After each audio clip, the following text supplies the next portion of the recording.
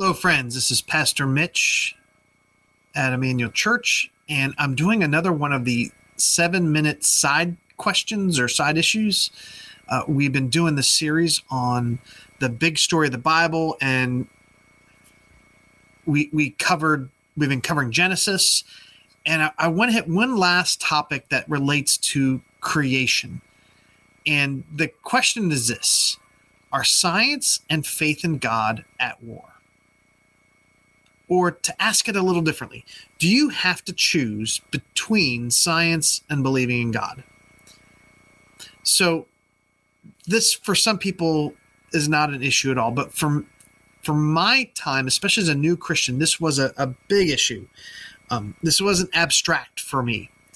I was a physics major, and as a new Christian, I was studying the Bible, and I was also learning all this stuff, and I expected to be a scientist. And as I was growing in faith, I'm trying to figure out, can I be a scientist and still believe in God and believe in Christianity, believe the Bible is accurate? And so one of the first things I did was this book on the screen.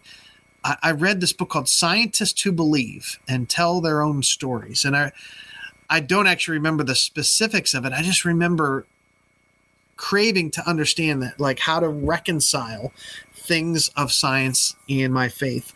And here's what I would say. Now, of course, I went into ministry and didn't go on to pursue and become a scientist, but I've still kept up reading.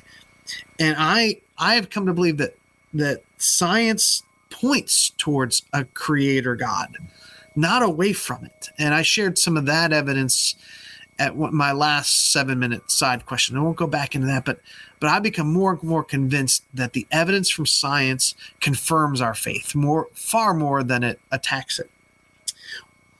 But that leaves us with the question: why then is there this sense that they are at odds? Why does it feel like in the pronouncements that science and religion are at odds?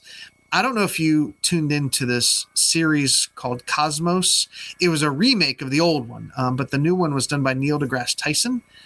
And in that, I'm sure there was some great info. I watched parts of it, but he took some pot shots at religion, and part of his thesis was that religion, the church, Christianity, has held back the advancement of science in history.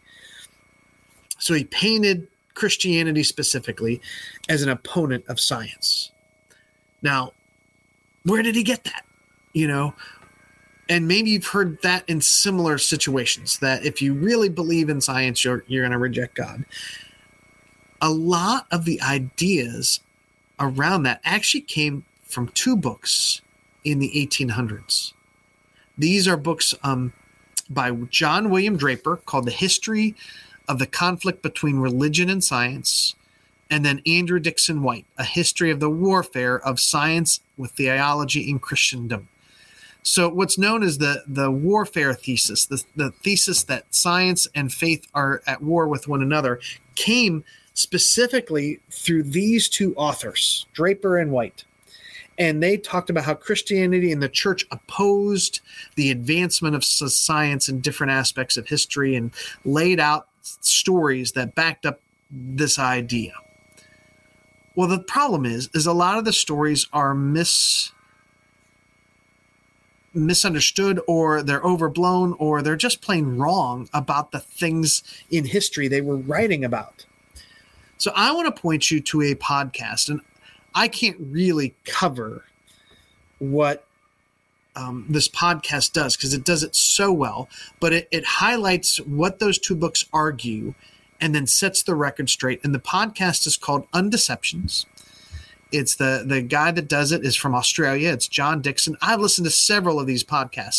He's really good. It does a lot of stuff that connects with history and faith. He's definitely evangelical Christian that believes the Bible, and he backs up a lot of stuff. In episode 62, it's called Science Wars, and I'll have a link that I'll send out to people.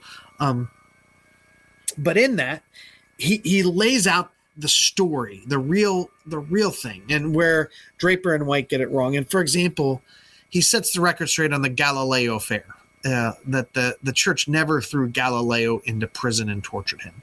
Different things that myths have built up around that. Another one that's mentioned in the podcast is that Draper and White accused the church of opposing anesthesia because supposedly the church said that women should experience the full pain of childbirth because that's what the scriptures say. Well, they look at it and talk to real historians. No, the church never opposed it. A couple preachers mentioned it, but that's not where the opposition to anesthesia went. It actually came from doctors who were worried that it would somehow interfere with the birth process. So listen to the podcast if you have time, if this is an interest to you. I found it really interesting and fascinating, and it sets this record straight. Science and faith in Christ are not opposed. Science and the Bible are not opposed. And the Bible itself would lead us to think that as well.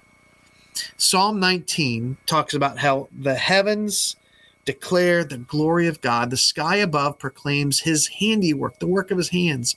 Day to day, they pour out speech, and night to night, it reveals knowledge. Think about what that's saying. It's saying that the world that God made, the heavens, the stars, the sky, that it is telling people about God.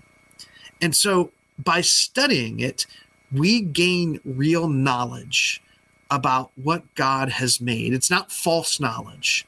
By investigating the world that God gave us, we can learn the truth.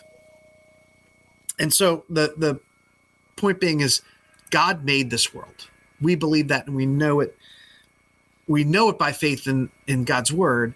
And if we study the world God made, that will affirm that and confirm that. God made this world.